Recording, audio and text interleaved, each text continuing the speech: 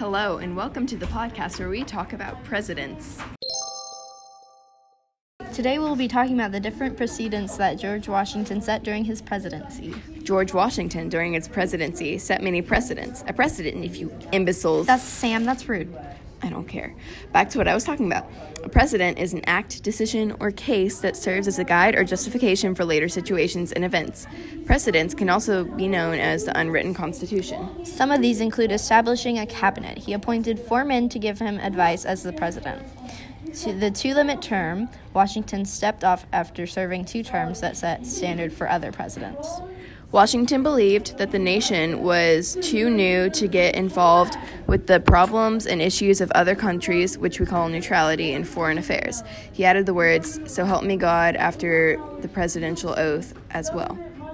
Ever since Washington, every president has given an inaugural and farewell address at the beginning and end of the presidencies. He settled on being called Mr. President over his high mightiness and other names like that. He formed good relationships with other nations, and also 2 political parties formed during Washington's presidency, who disagreed on how the government should have been run. These were the Federalists and the Democratic Republicans. Thanks for listening. We'll see you next time. Bye.